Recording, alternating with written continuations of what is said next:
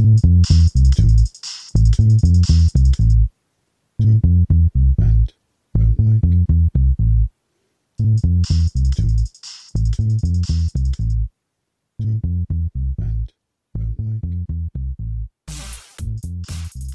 you know what time is it? Now It's whiskey time. that's true. Which bottle do you want? Do you want to try the Scottish one? Was it a joke? I'm sorry, I forgot to laugh. So this is the Glen Rhodes, yeah?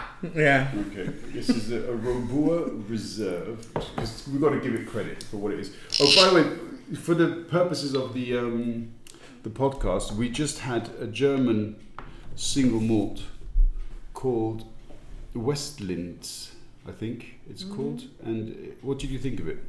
It's actually a very nice example because I say the German whiskey no, but then it was really tasted. So It's good, isn't it? Here we go. Try this. We're going back to the origins. This is Scotch whiskey.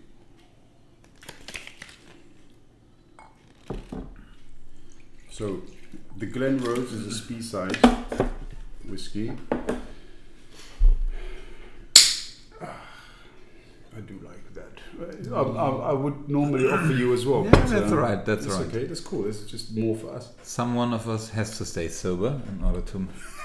You're driving the train home today, aren't you? No, definitely You're not good driving. Cheers, guys. Cheers. But before we move on to another non-discrimination related topic and so on, you sent me a really cool message. So first of all, thanks to your boss and for putting it up on LinkedIn. It really made me think, shit, I should start doing this, and I started to do this. So please thank him from me for that idea of his. But you sent me a message saying, shit, I have to represent my idea on diversity. Diversity, yes, that's it. So this is your opportunity, Vlad. Do you want to? Yes, you said it. It was, the last podcast had a huge, let's say, repercussion or the impact within my company because they were very proud about it. So, Vladi was invited, to a podcast. And they came like 1 day later, 2 days later. So, hey, I listened to the podcast and let's talk about it. So it started a discussion, and then I was just thinking also, and trying to figure out what are we doing for diversity. And then I recognized two things. The first one was that I was, let's say, right, that you are doing, or you start doing things for diversity when you stop talking about it. And then I recognized and saw that we are doing quite a lot within the company. And you have read the post what I published on LinkedIn. Yes. That we are paying everyone really in an equal way, and we don't care if you are a man or if you are a woman. And the thing is that every single company would say the same. But as a matter of fact, I don't know why, but men tends to have better negotiation skills compared to women. And that's one of the many reasons for gender pay gap. So in our company, negotiation skills are, just irrelevant because, when I start talking a conversation with a candidate, one of the first things that I let clear is the salary and that we don't negotiate. So, and there's a possibility that we negotiate salaries, but that is an open discussion with the whole company. Okay. Yeah. Do you want to name the company, by the way? Dive Solutions. Okay, cool. Good. Yeah. It's very forward thinking. And the post, for example, the response to because your long post got a lot of positive responses. Yeah. And one of them was, I think, from your boss. Please correct me if I'm wrong, because he also mentioned, oh wow, okay, yeah, we do open our salaries. That's usually quite a taboo subject, isn't it? But how did you guys overcome it, or how did your bosses overcome this particular taboo? Because I find it thoroughly interesting. Because, for example, in my family, nobody ever asks what the other person has earned throughout their careers and so on. As in, it's just not done, and that's really interesting. The question is, why isn't it done? I mean, in my family, we never talked about this because it didn't matter. Not because we didn't want to talk about it, But- it just simply didn't matter. I never cared what my father was earning or what cousins of mine are or were earning. It simply didn't matter because they were my cousins. He was I my get father. it, but I wouldn't be that sure because normally you talk about I'm afraid I can be sure because it's my because personal it's your feeling. family, but yeah, because no, the things that it's okay if I ask you, I don't know, how much is your rent, or if you want to buy a house, okay, how do you want to pay it, and I can ask for everything, but all the things that I'm asking for, there's almost only one way to pay it, and it's with your salary. So it's like you're having 90% of the picture, I have and no you're forgetting. problem in But okay, I'm being with open you. or blunt about my salary. But to answer your question, one of the as I came to the company, the CEO of the company, Pierre, we were having a very nice chat, and at some point I reacted also that way. So no, that's not possible. And then he said to me, you know what, we love to break things.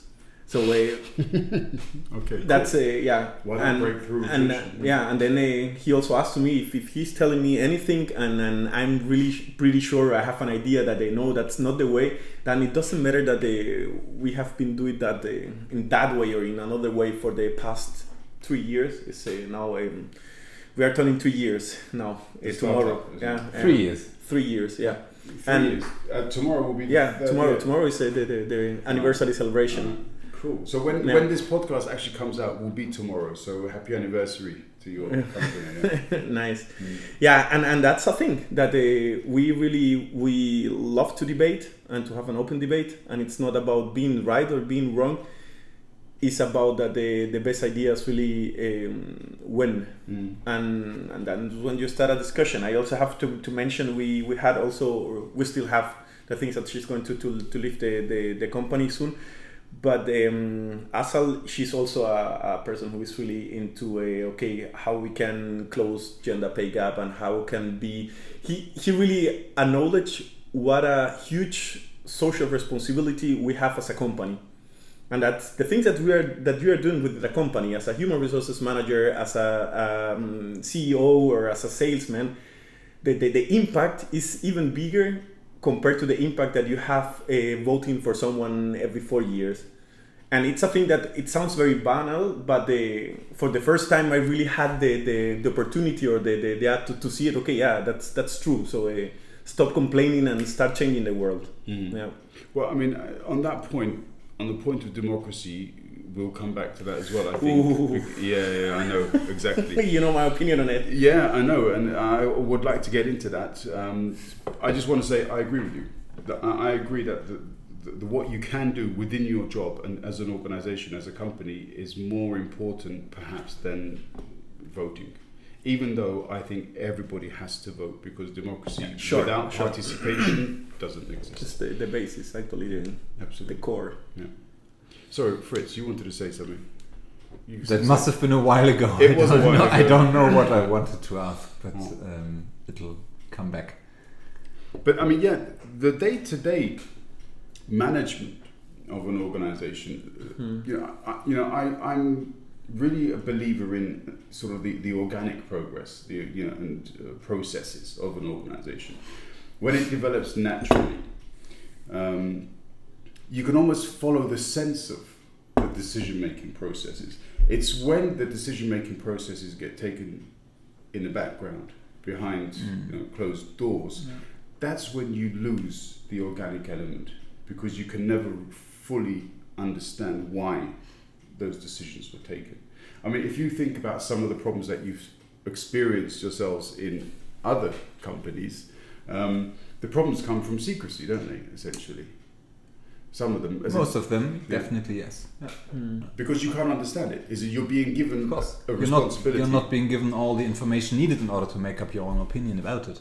Yeah, people, we always tend to have in certain points, not everywhere, like really strong opinions without asking ourselves why actually are we thinking in that way and not in another way. It's like with the salary discussion. I don't know, for me it was also normal before joining Dive Solutions that that's a thing that we have to negotiate and so on. And then you see it's very easy to change it.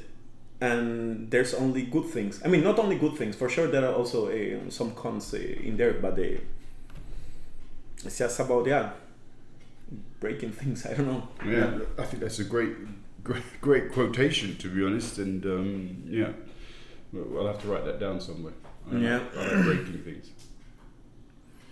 Yeah, because you know how it is normally. It's like you are, as I was applying, for a new position.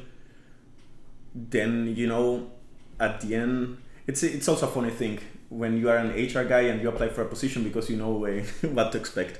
And at some point, so 2 minutes before the call is over, okay, the final question, what are your salary expectations and so on. And that's always a thing that you always know as an HR manager. Actually, you don't decide on salaries. That's the finance department with the hiring manager, with the someone else. And actually, the money that you have. In some exceptions, you don't know. That's true, but it's maybe 1%. And that's supposed to be why to start a relationship with games. Just say, hey, that's the money what we have. When you go into I don't know, Reve or whatever supermarket, then you don't negotiate the prices. It's there, and then you can see, okay, I can do it or I can't.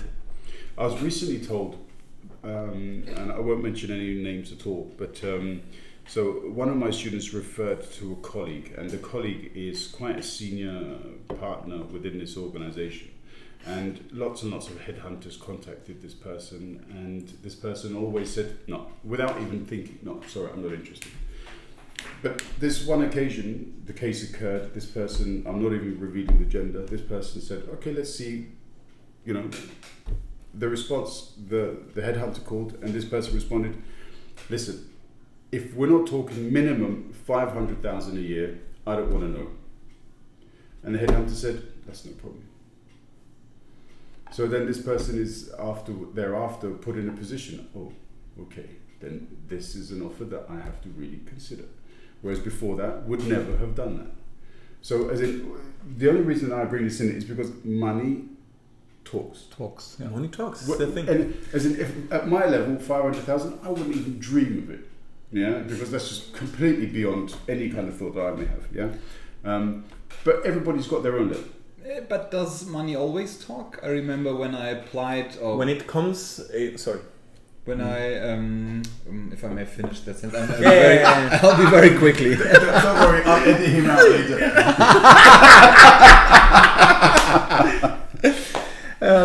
When I applied at my current employer, it was pretty damn obvious I wouldn't get the same salary, or not even close, that I have earned before when I was still in consulting. But for me, it wasn't about money. It was about learning. I wanted to learn. I wanted to have a new experience. And so it's not always the case that money talks. And I'm not saying this that I have such a sublime character that I don't care about money. Of course I care about money at one point, because we all have to pay our bills and our rent. But at that time, it was different, at least for me. I know it. Sorry that I interrupted you. No, it's fine. It's fine. All right, we'll leave his comment in. I mean, it's a nice thing to say. Well, do you want a beer? Do you want another beer? That would be great, yeah. I put them. I still have some. I put them. No, but then I wait for Fritz. Yeah. No, wait. No, because I have here, one sip more. Yeah. Okay, we'll wait for Fritz then. Forget the fact that Zach doesn't have the beer. So you guys want another beer, huh? I'd love another beer. Yeah.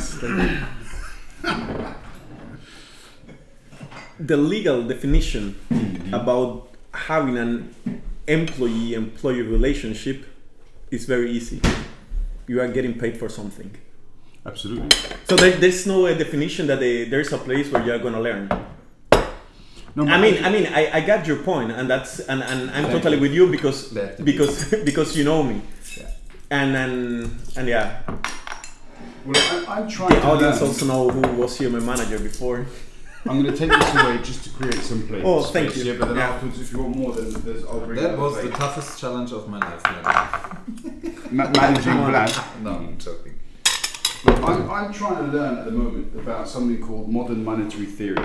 Okay, and because I think modern monetary theory, MMT. Okay. Yeah, and it seems to be quite an interesting way of looking at economics. Because let's face it, economics, generally speaking, is the study of concepts that never work. Yeah? Now, however much you want to intellectualize the process, most of these theories are irrelevant because history has shown us that these concepts fail. But sure. MMT seems to be quite an interesting way of looking at things. And I think one of the underlying concepts is that, money is unlimited. The only thing that is limited is resources. Yeah, true. Yeah, so you can create as much money as you wish, as long as you build something new with that money. You will not negatively affect the currency, because you've created something new, and that something new has a certain value, and that value will be added to the economy. It is therefore, an asset, to that economic group or whatever it is.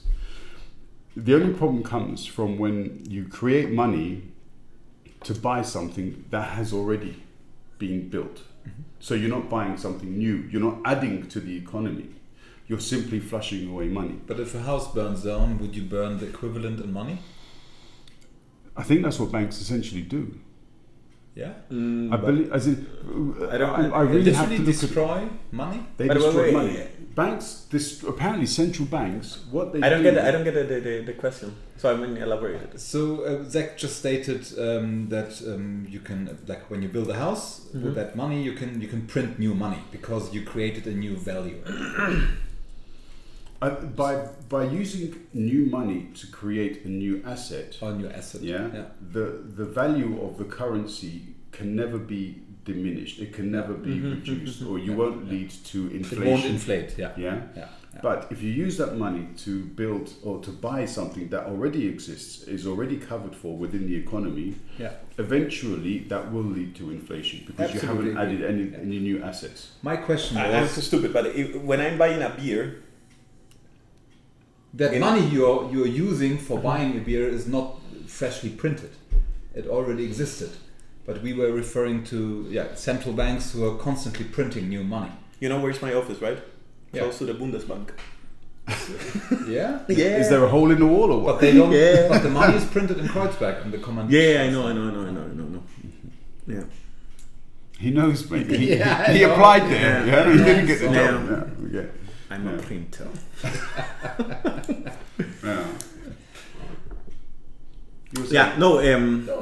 I can recommend you one.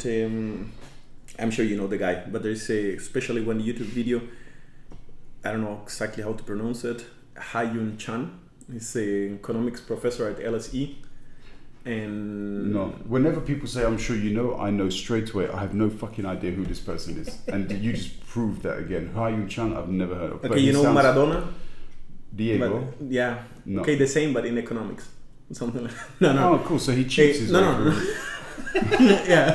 He hasn't actually done anything. Not that good, but very famous. Yeah. No. And that was not one of his lessons is called Too Much Math and Too Less History, and it's talking about economics. Okay. And there is a bunch of actually very well-known economists, but we are not. I don't know why they don't come that popular, because let's say the main idea, what they are trying to sell, let's say, is that actually we have no idea about politics, if we want to say it, but we can talk hours about politics, and that's why we feel that we have the power, and we use also that power to change a government. And with economics, and let's not forget, economics is also a social science. So it's not about a natural science or something like this. So you have three: social science, sociology, political science, and economics.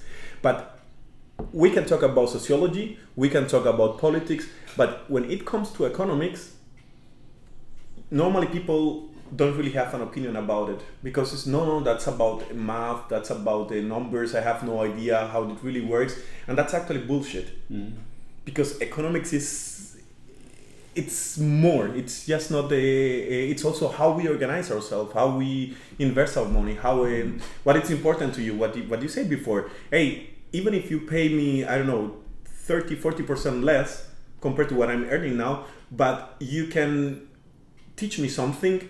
That's also a thing that you can put a value on it, and that's I think it's a nice invitation what they do. Like, hey, let's start talking about economics. It's not about the numbers. You don't have to be a math expert to talk about it. No, absolutely. And the thing with modern monetary theory is that, for example, with regards to a job, it's not that I'm your employee. For example, I am selling you my labor.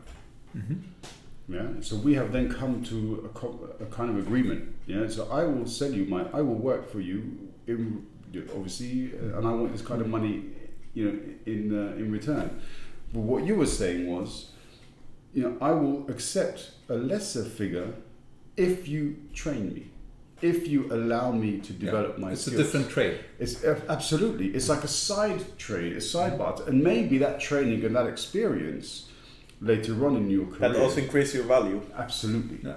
Absolutely. So therefore, it does all fit in. I do. Well, that was even smarter of myself than I believed it was. No, you're always. That's true. You can only say that because you're intelligent, Fritz. Yeah.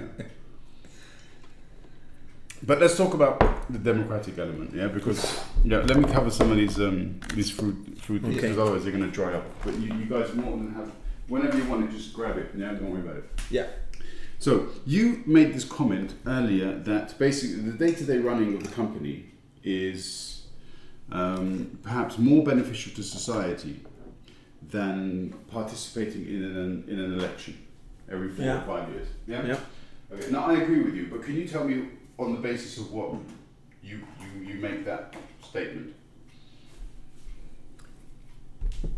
You said it. You own it, baby. No.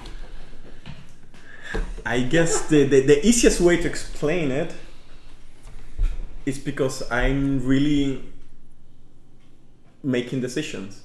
And when I'm voting, I'm giving someone the right to make decisions for my family, for society, and so on. So what you're saying is you have a more direct impact of the it's more control. You want power, basically. Power. And everyone is really involved, and we are not really like fighting. Well, I guess we have to be clear that it's not easy to compare, because if I'm talking about a company, a deep tech startup, we are diverse, but at the end we have more in common than the difference that we have. Like we are people that are educated, that they went to school, college, university, and so on.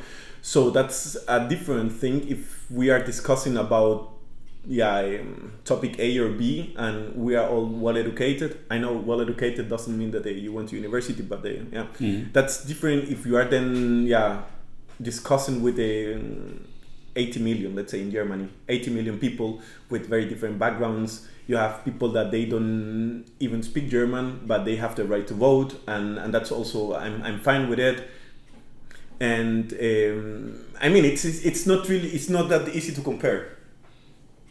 Yeah. Is that an answer, or maybe the beginning of? You definitely spoke a lot in the meantime between the question and now. I love you too. I love you too. Absolutely, yeah. Do you know? Everybody else will decide whether or not that's an answer. I'm not going to judge. I would simply say, because I said to you that I agree with you, and so therefore allow me to simply state why I agree with you. Voting is an active role within the democratic system, and I actually think that people rely too much on the voting, When a government is elected every 4 years, the stuff that they do in between, they have to be constantly harassed. They have to be constantly criticized. They have to be constantly analyzed, questioned. Because the reason why it's more important to do that now than ever before is that we've got too many political parties that want to take the middle ground. So you don't have effective opposition in many countries. You don't have it anymore. And so when the people suffer, when the people don't have a way out of any kind of crisis that they experience, what do? They start looking towards alternatives. Yeah, and one such example of that is the AfD in Germany. Another example of that would be the National Front in France. Another example of that would be what's happened in Hungary with Orban. Yeah, exactly. So I mean, there are many different examples of the negative consequences of not participating in the democratic process. Yeah.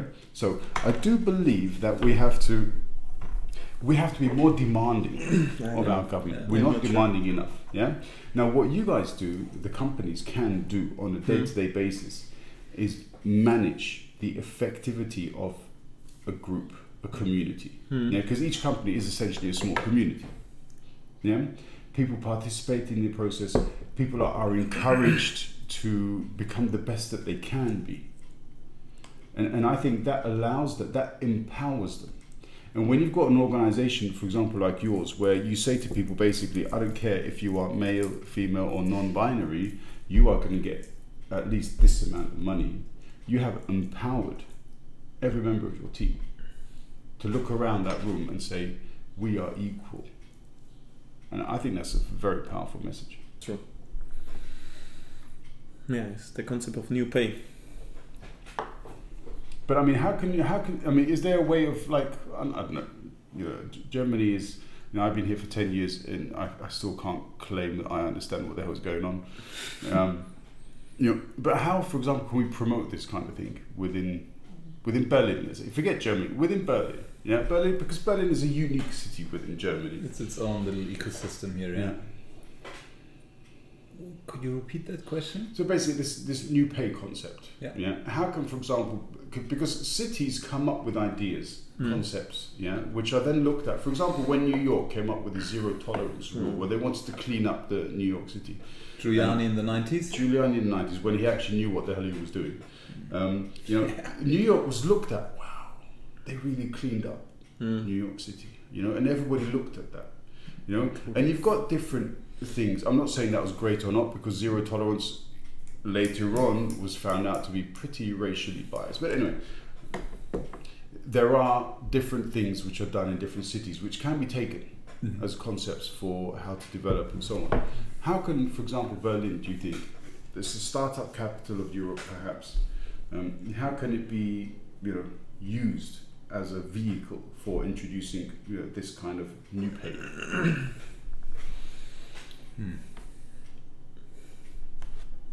I guess we have enough evidence.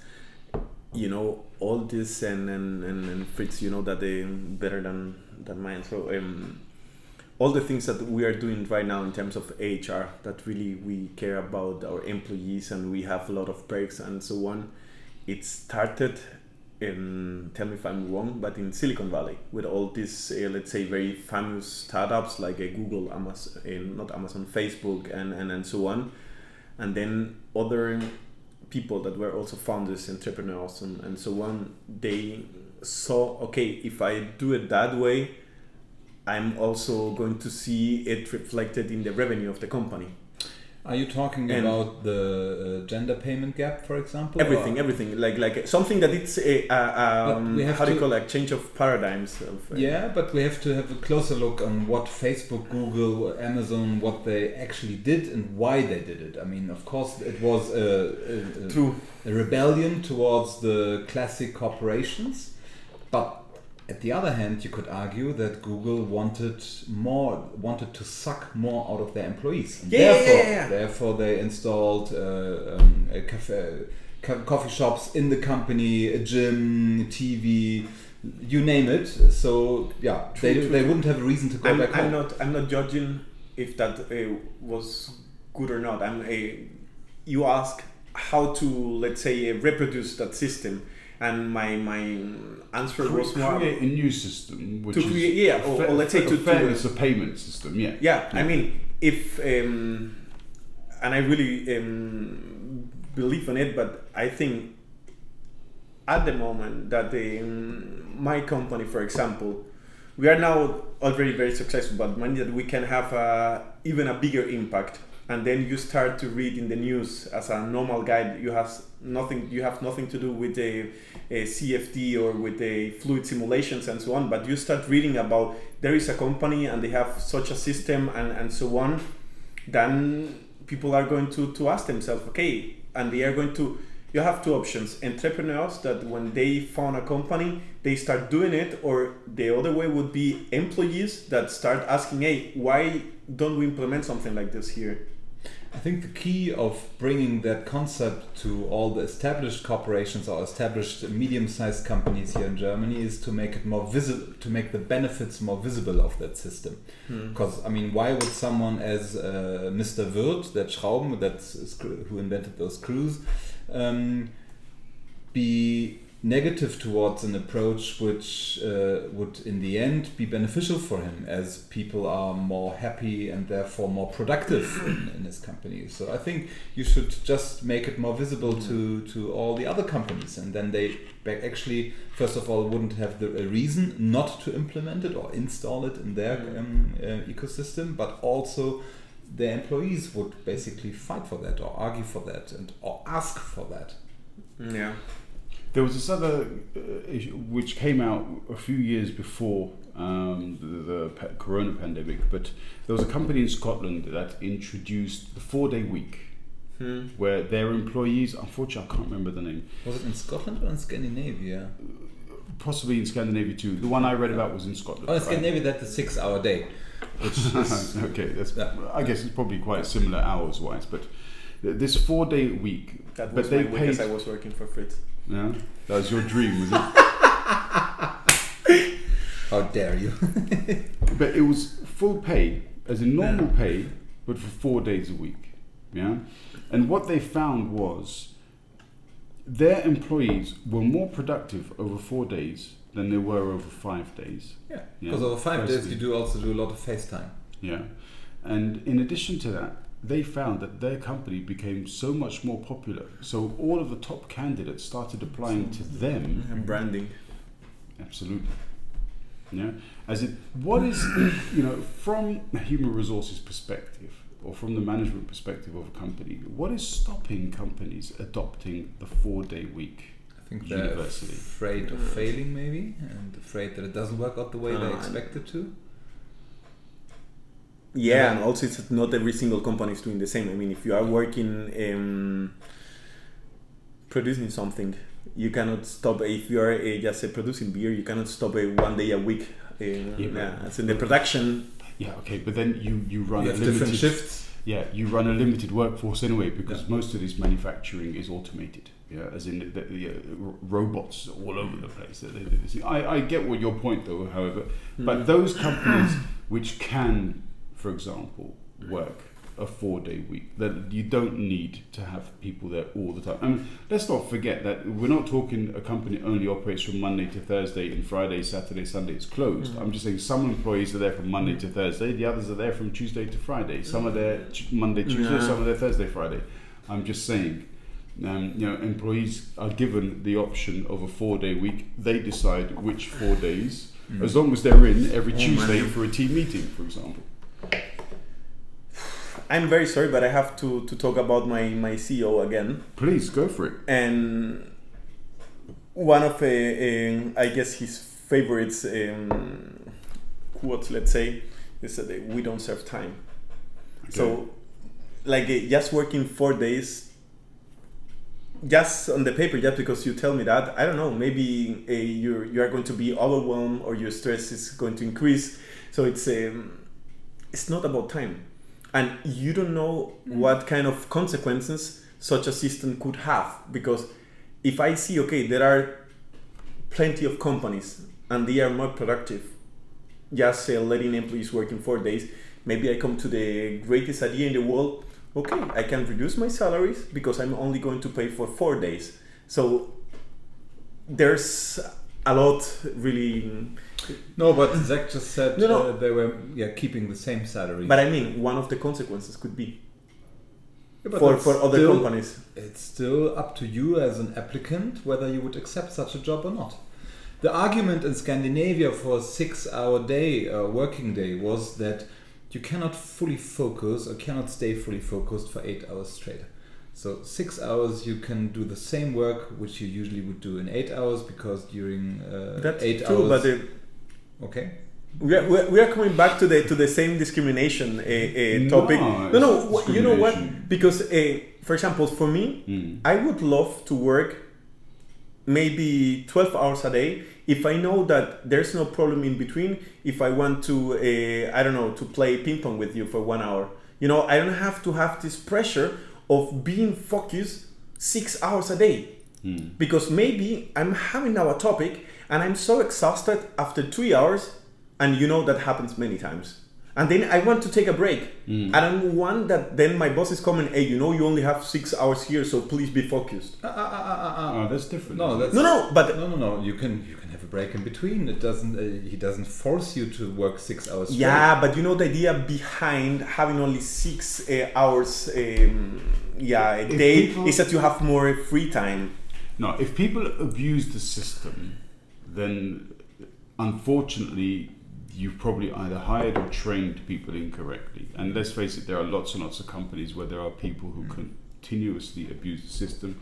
I've seen it myself without even working for the company, and I find it sickening, because there are so many other people who would love to have those jobs, but they can't, because it's been taken up by lazy ass people who stand outside all day smoking.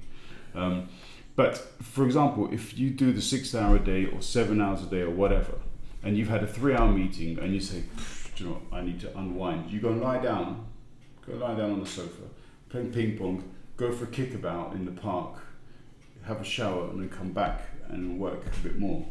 I don't think any company is going to say no to that. No. Yeah, but then we're talking more about the flexible working hours and not about the amount. Do you know what? Because if you really want to do 6 hours, then you have to start tracking time. No, that's the worst thing you can do. That's the worst thing you can totally do. With you, but the thing is, when you start defining a number, do you know what? The number then you're is saving a guide. time. No, the number is a guide. Yeah, the number is a guide to say, don't take the piss. Yeah, don't come to work 2 days a week, 2 hours a day. That's taking the piss, all right? But the number is a guide. I want you to be effective. I want you to be productive. I'll give you an example for why I think this can work. When I was a scout leader, the way I used to think was, if you give people, do you want the Scottish one? Yeah? Sure. If you give people responsibility, young people responsibility, you say to them, you are your own manager. You do what you think is right. If you were me, how would I judge your daily productivity? And if you give each individual that opportunity, that level of responsibility, then they will manage themselves far more responsibly. But when you start introducing these things that you have to be here from 9 to 5, you have to do blah, blah, blah, I'm watching you, I'm standing over your shoulder, motherfucker. Yeah, then when that kind of stuff starts getting introduced to this topic, then you've lost. Because totally with you, but where is the difference between saying all those things, what you say at the end, or saying you have to be here for 6 hours? I mean, I just it's a guide. It's a psychological guide. You're simply saying to somebody, you know, the minimum requirement that we would have, because we need to make money to exist. Yeah. If nobody turns up, then we're not going to exist. Yeah, but then I would be. Yeah, let's say the best solution, in my opinion, would be, hey, we have I don't know, 25 tasks to do. Then please make a plan and define when is the deadline. And then you say, okay, I'm going to be done in 2.5 weeks.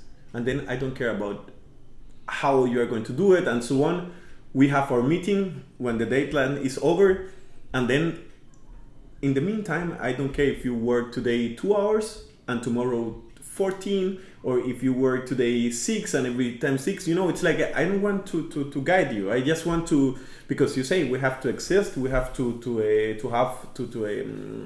achieve our numbers and so on. That would be better, because just putting a number, 6 hours, 5 hours, 8 hours is in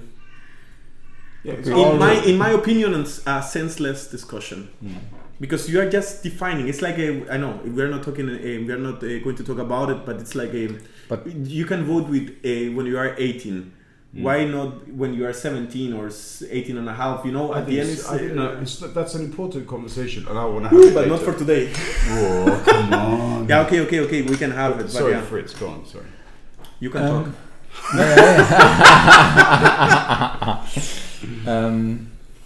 I mean, we already have a system where we are basically forced to stay 8 hours per day in a job. So, I mean, we already have that. The question is just, even more, yeah. are we maybe even more efficient if we just have to work for 6 hours?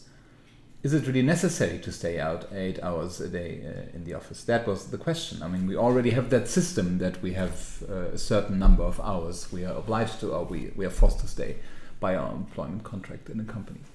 And you don't like that this amount of hours are no. defined?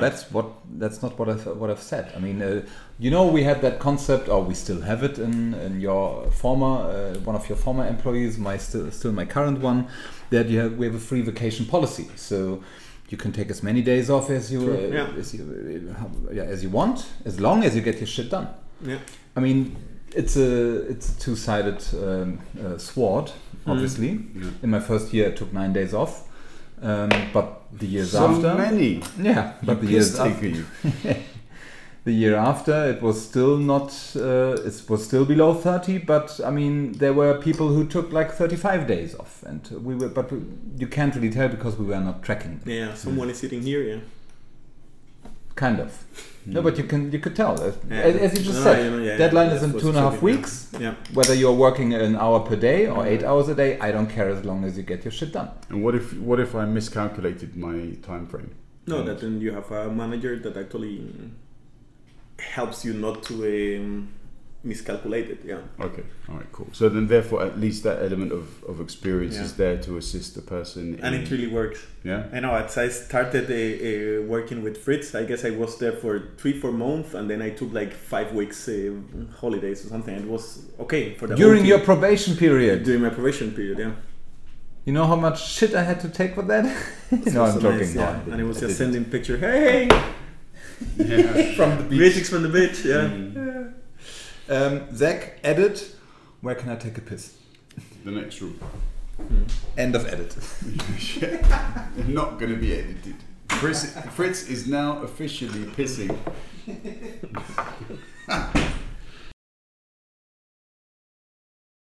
A lot of the podcasts that I've wanted to do is because I want to have some kind of record. You know, if I get to a certain age, then I can look back, listen to these conversations that I've had with people who I love and respect, and just hear them speak with the energy of their youth, and to remember these thoughts, to remember these conversations, and to enjoy them basically, and by putting them out into the public domain allows other people to decide whether or not they want to enjoy them too, and that's simply what it is. And I think it's great because I think lots of people should do it, and a lot of people actually are capable of doing much better podcasts than me, but they don't, and they should. It should definitely be a motivation for people to sit down and really speak to family members, friends, because you've always got that recorded. That picture you sent the other night. Loved it. With my dad. With your dad. Loved it. It was really nice. Yeah, I mean, and that was the last time you saw him, basically, wasn't it? Yeah. But your dad, the face, your expression. You were like, I mean, that's the kind of thing. You've got a record now. Yeah. Every time you look at that picture, you know that the whole night, the whole night is there. It's in your mind. Yeah, true. How special is that? Imagine if somebody hadn't taken that picture. The power of that picture. Yeah. And your dad had such a friendly face. But that wasn't his. So that was just a special occasion where he was very happy and like, funny. Yeah. Anybody else wants a glass of water? No, go for it, mate. Help yourself. We only have whiskey here. Yeah, whiskey. the Armenians from Lebanon call whiskey sochichur, which means onion water, because of the color. Yeah. But why? Because of the color, and nothing more. Of the what? The color. Ah, the color. Thank you. It's a little bit yellowed. But yeah. So the other day I saw. May I have also a glass? Yes, of course. The other day I saw a tweet. Nothing. I saw a tweet by an entrepreneur, and I'm paraphrasing here, and he said, "Startups fail, entrepreneurs never fail." Yeah, this was the statement. And I responded, and I said, "Yeah, from a business perspective, I understand that. Yeah, and if you can truly incorporate this, failure culture where you learn from your mistakes and therefore you put it into the next project, that's great. But what about the people you leave behind? Yeah, if a startup fails, there's normally a certain number of people who have just been thrown out into the street, and they've normally been whipped to the bone to make that startup work, and you've just thrown them aside because you don't fail, the startup fails." And so my question essentially was, who thinks of that? And to be fair, the entrepreneur in question, he liked my response. So I don't think he was the bastard type of person. But that's the nature of startups, isn't it? Maybe it has also something to do with that typically startups, first of all, I'd say the founder of a startup, I could also label him as an entrepreneur, with the difference that he's not wasting his own money but the money of investors, whereas an entrepreneur is usually, in a startup cosmos we call it bootstrapped, so he's using his own money to make a business work, so he feels a slightly different pressure because it's his own money, whereas founders in a typical startup, they are using the money of their investors, and so it's not that painful if they fail in a certain way. So first of all, I think we need to differentiate between that. It would be a good moment to interrupt me, Bloody, because you never interrupt him when he wants to be. Yeah. All right, let's look at it from a different perspective. So next time I wink at you, you need to interrupt me. And then I say, totally with you. Yeah. Then you touch his knee. Yeah. What interests me though, because you guys represent the sharp point of the spear, okay? Because without mentioning the name of the organization, you unfortunately had to, because a consequence of the corona pandemic, you had to let go of. I'd say partly corona pandemic. All right. Well, let's put it down as. I think it was a classic failure. Yeah. Okay. You had to let go of a very large number of people from the organization, and what I found extremely powerful, emotional, was the fact that you were there. You guys were there. To answer questions practically the whole night to anybody who was let go. Not only that, your organization introduced a package. Leaver support package. Severance package. Severance package, support package. Yeah. But as in also for as many people as were possible, you introduced them to other organizations. Everybody who wanted. We had like a whole list and did like a proper outplacement process with them. That's not normal though, is it?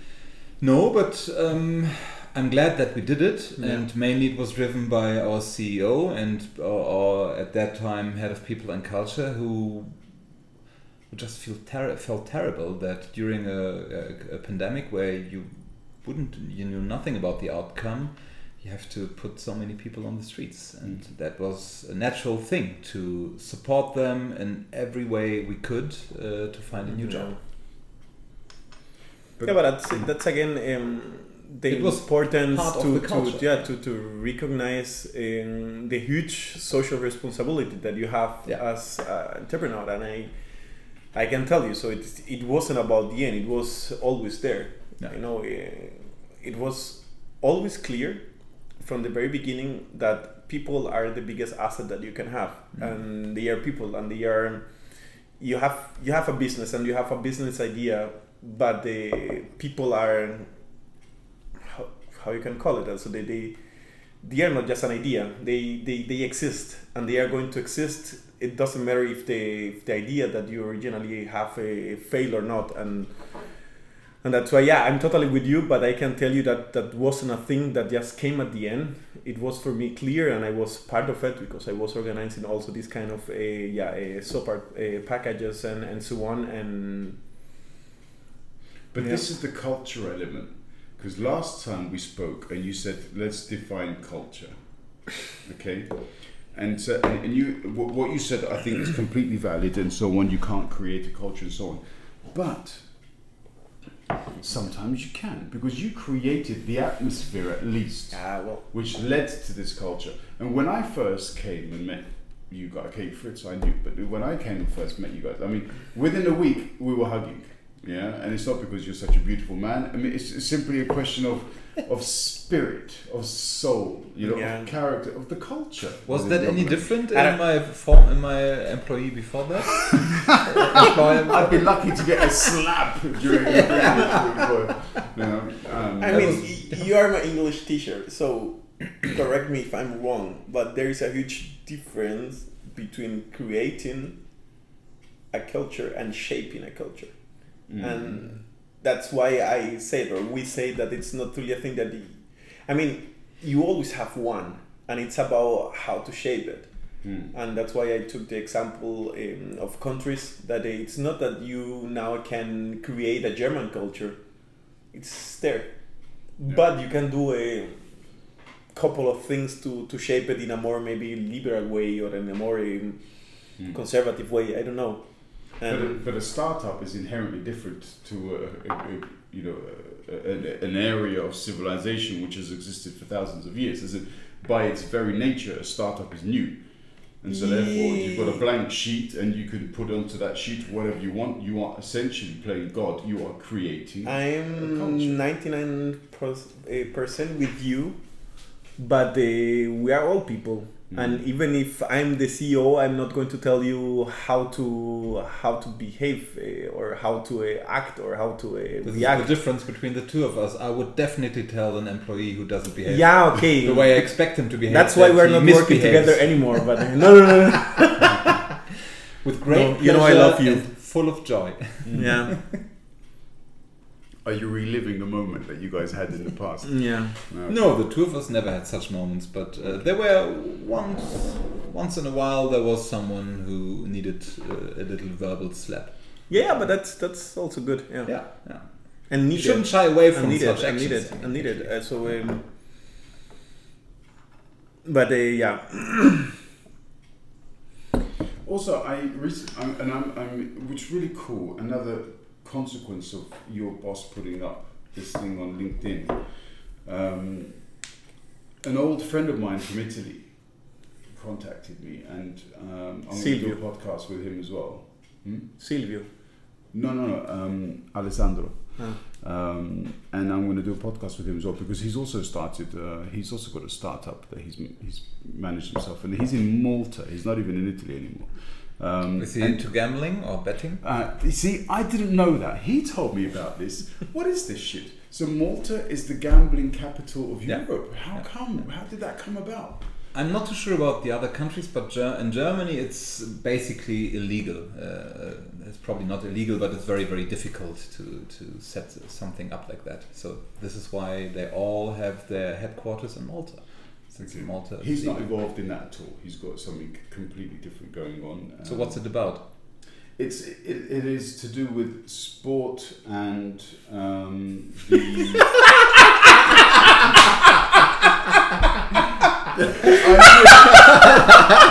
So it's not betting. I knew I wasn't. See, you're so prejudicial. You just jump right in. Yes, we are. It's actually about sharing sports equipment.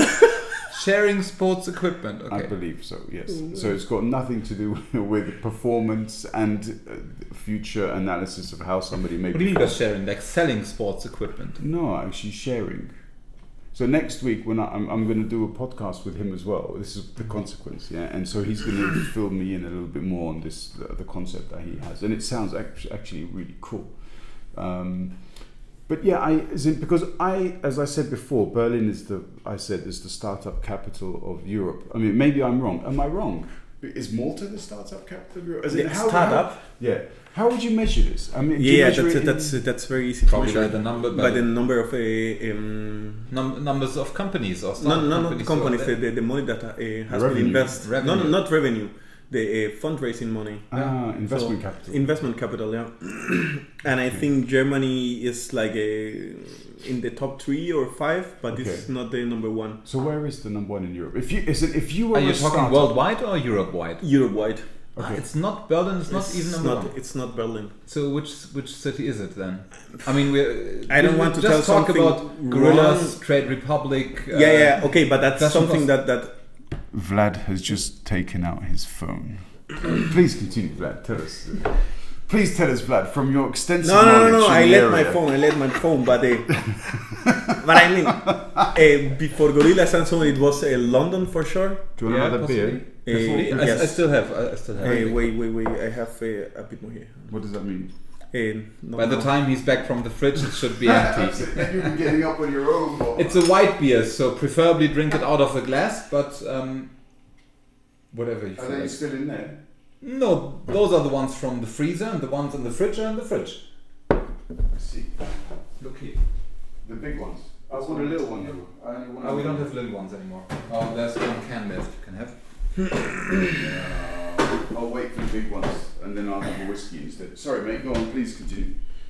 Why don't you have a big one? I'll wait for you guys to have Well, you don't need to wait for us, come on. It's okay. Alles gut. Yeah, number Step 1 out of the line. Sorry, but number 1 is still London, as I said before. Okay, yeah. And now Berlin is in the 2nd place. Okay, but we're talking. Okay, talking 2021 or which 2020. year? 2020 and 2021. I mean, we had quite some unicorns this year. Yeah, but no. I mean, if you do your homework, let me take okay? Christine Lagarde and then. Christine Lagarde. And Paris was before the number 2. Yeah, Paris. Okay. Paris. Come on, Colombia. But if we talk, Paris, we say in Colombia. Okay, but if we talk European Union, then obviously Berlin is number 1 and Paris. Are we talking now about Brexit?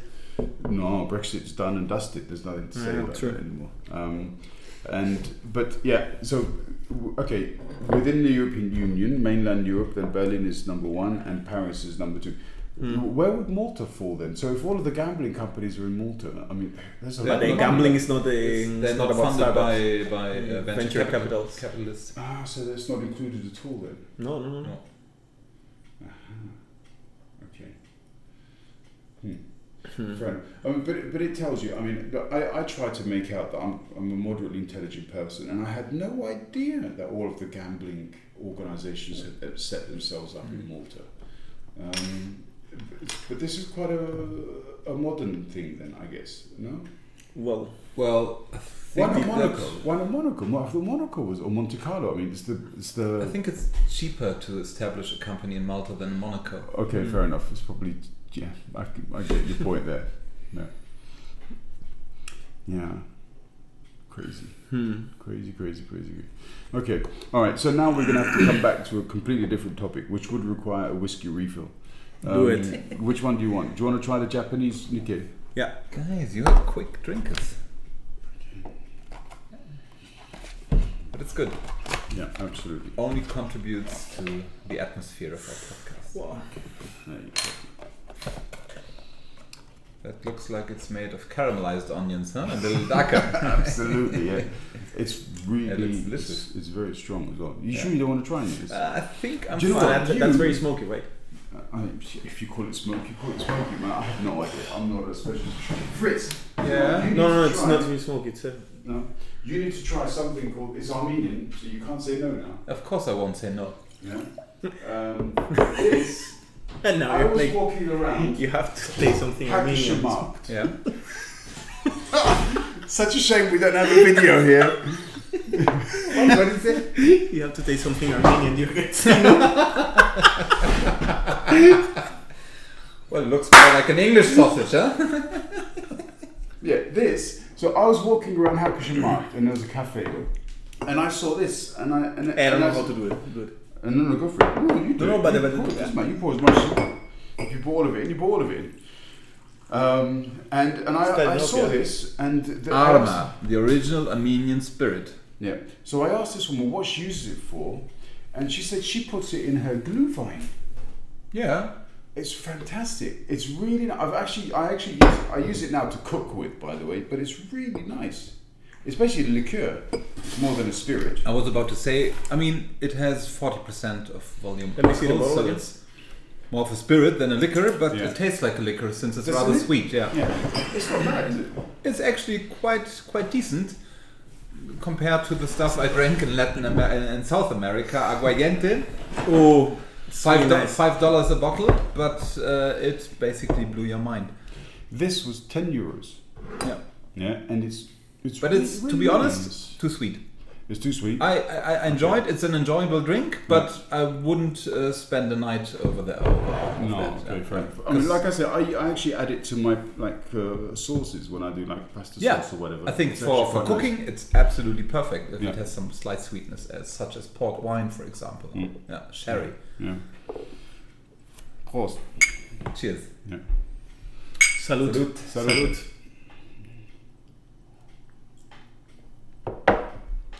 So Yeah.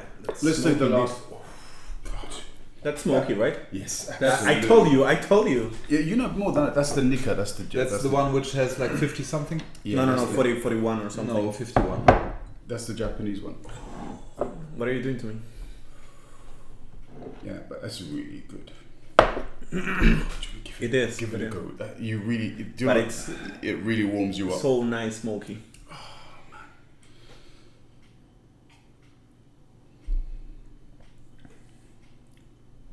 It is really good, definitely. It's impressive, Yeah. isn't it? It wouldn't be my type of whiskey, but it's really tasty. Mm. If you want to add a bit of water to it, it can No. change. But you have to Yeah, I do the know, job. but then Yeah? no. Okay. So, a point you alluded to earlier, and which I said we'll come back to. And for you, the number is arbitrary. You said it doesn't matter, it's just a bullshit argument. But I really think. Are we talking about the reducing- 6 hours week? No. 18 to 16. Ah, okay. I think the voting age should be reduced from 18 to 16. Because I really believe, a 16-year-old is voting for a future which they are going to grow into. I think at the age of 16, a person has... Are you talking about the world or about a certain country? Let's talk about European Union. Yeah, I don't want to go too far afield. I'm not going to judge other areas.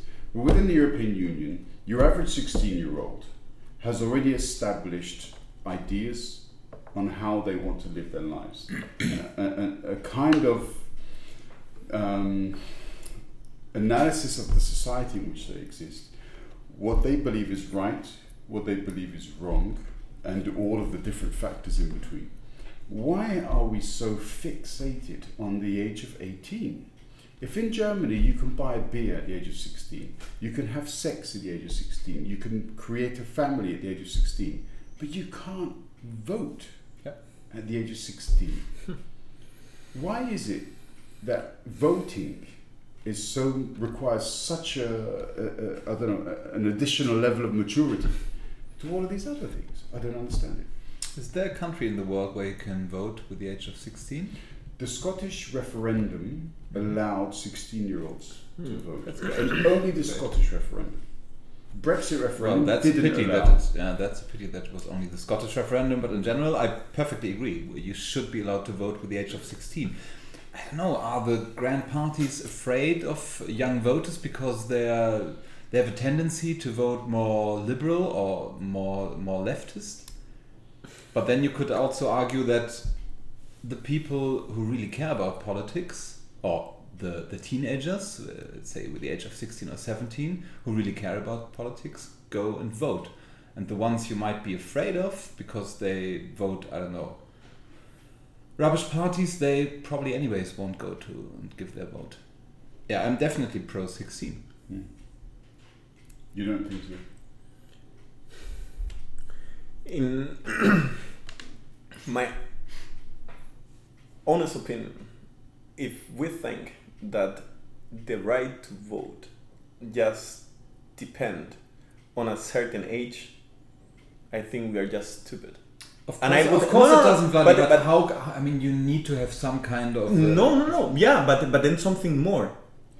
If you want to drive a car, you need a driver license.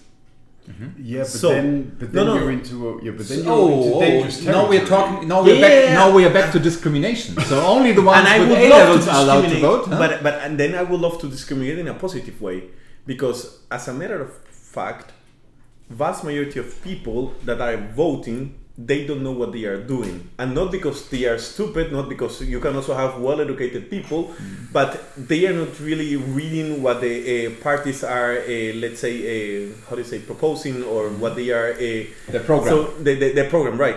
So for me, it's not about including more people. For me, it's about excluding people. So whom would you exclude, for example? Prisoners, everyone, such as in the US? Huh? Prisoners, such as in the US? What do you mean in the US? Prisoners in certain states are excluded from voting. They don't have the right to vote. Trump's Republicans excluded people who had outstanding fines from voting. Yeah, but the thing is, you're getting in, or you're going in a different direction. In a different direction. They are giving me some examples, but. Yeah. So you understand what we're talking about. Sure. But the thing is that to drive a car is not that easy. Yeah.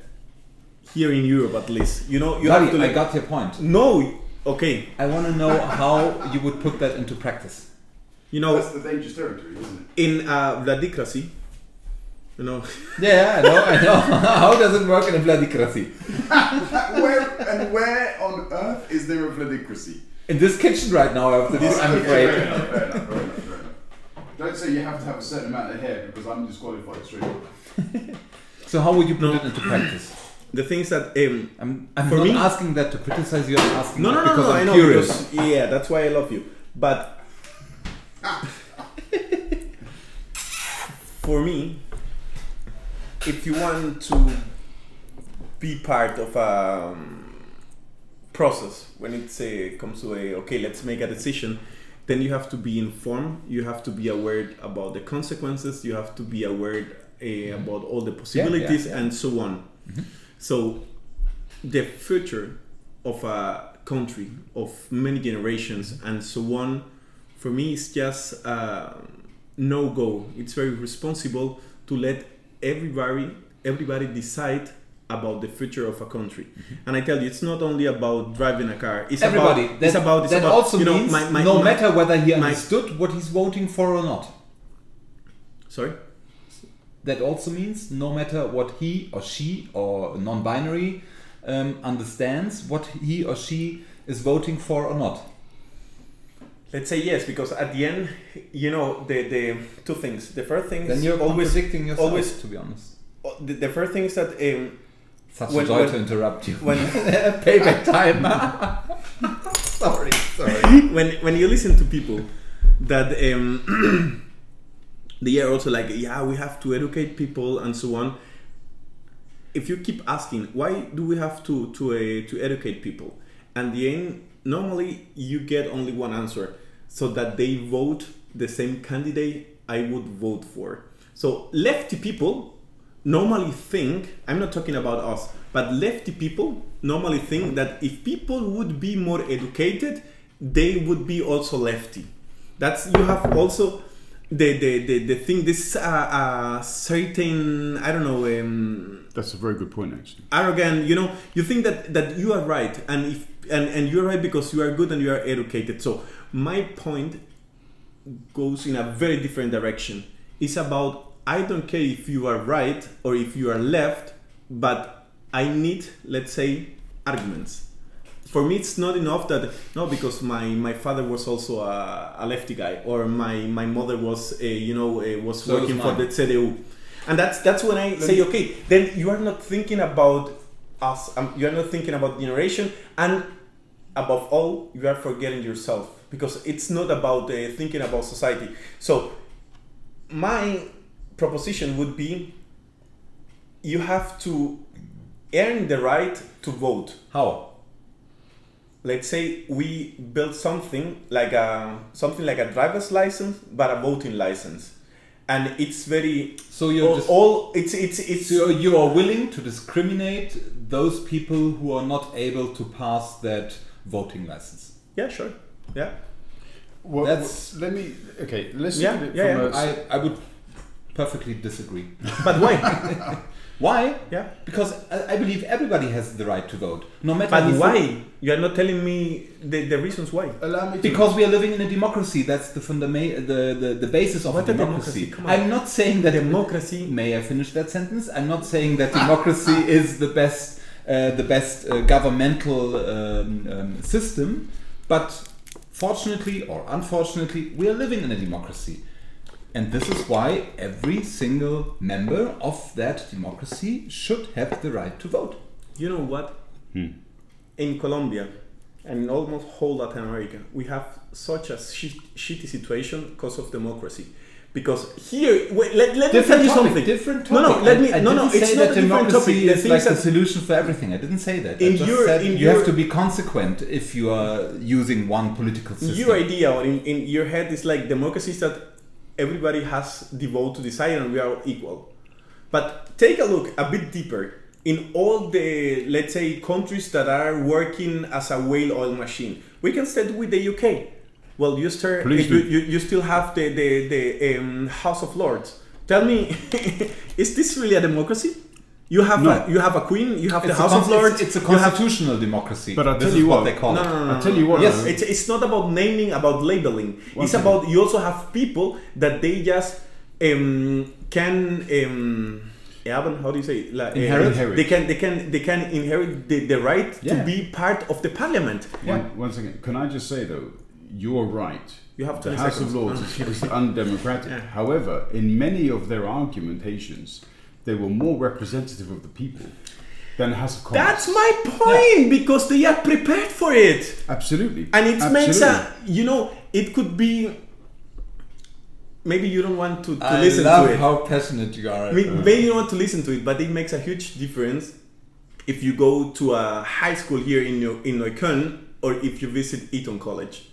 And if you are not, if you have a different opinion, then I'm very happy to listen to your arguments. So, do I get you right in if I translate that into a language I can understand? The benefits of having a voting license is that only let's say the people, not only the clever people or the smart, well-educated ones, but the ones who have a severe or like an honest interest in political systems or in political directions on our agendas are allowed to vote, and therefore they will make a decision for people who don't have that voting license, but it's beneficial for them or it's good for them. Is that what you're trying to say? Yeah, because they know what they are doing. Okay. It's that it's not that I'm telling you a new thing. Yeah. You can see all the Greeks, for example. And started would with- let's first maybe follow that into practice question. So that voting license, would it last for my whole life, or would I have to do it again every year or every 4 years for each new elections? I'm open. We can elaborate on that idea, but the main idea would be that you have to earn the right to decide for the future of the whole community. If I can just jump in then. So the reason why for me it's important is because I look back at myself, and I don't think I was an exceptional 16-year-old. I think I was as an average 16-year-old in the same way many 16-year-olds are. But I had quite an advanced sense of justice. I had an advanced sense of responsibility. And I think a lot of other 16-year-olds have this sense. And if they are engaged if they are told you have the opportunity at the age of 16 of participating in the most important decision that any country can participate in, that will allow that person to start thinking along a certain line. You know, they would start from a younger age to commit to a collective. Now, whether they decide to vote at the age of 16, or if they decide to vote at the age of 20 or 24, with the additional 2 years, they've been given that opportunity of time to analyze what their role is within a society. Who am I? When they go into that voting booth, perhaps with a parent, perhaps with an aunt or grandparent, for that moment, for that one vote, they are the equal of the people they have always looked up to. They are the equal of the Prime Minister, they are the equal of the President, they are the equal of any other person within that society. That is an empowering thought. Yeah? Because it is only in the voting booth that people are equal. You know, we talk about equality under the law, but I think the system is biased towards elites. So one but could voting is different. In my system, this question turns totally relevant because I have here an exam that you have to pass, and then you have this voter license, let's say, put it that way. Then I don't care if you are 13, 15, 21 or 27. Why not 8? I mean, if you are able to pass that, and it's for free, and I'm going to do everything that you are going to be prepared during school, so that you don't have to pay any extra lessons for it. It's only if you're interested. It's an interesting concept. I haven't thought about it. And then I say, okay, here. And then I don't care how old you are. Yeah. But I think you would have to renew it before every election, because otherwise a person does it with the age of 16 and then never again, so he loses completely touch. Could be that could be a nice idea, but I wouldn't be that short. So well, theoretically, whenever my book isn't finished, so we can no. But whenever there is an electoral register, they have go for it. Yeah. Vlad's gone for a pee. I'm not going to edit this out. Yeah. But it was nice that you whispered. Hopefully only for a pee, yeah? Yeah. Well, no, go for it. Leave a deposit if you wish. Just clean it out. Yeah. So you got right in the middle of the sentence there. I mean, how can I follow that up? It's good to have people around again. Yeah, good friends, good conversation, good meat. What was that meat again? Just a classic beef rump steak, but the butcher is an organic butcher, and it's from his own pigs, porks and cows. Okay. Yeah. Wonderful. It's I think a farmer in Mecklenburg-Vorpommern or Brandenburg, somewhere outside Berlin. Okay. And, all right. Yeah. But he didn't have proper sausages, only the pre-boiled one. Yeah. So this gives, for me, a thumbs down. Yeah, okay. I mean, our butcher is, like I said, he's won crazy awards.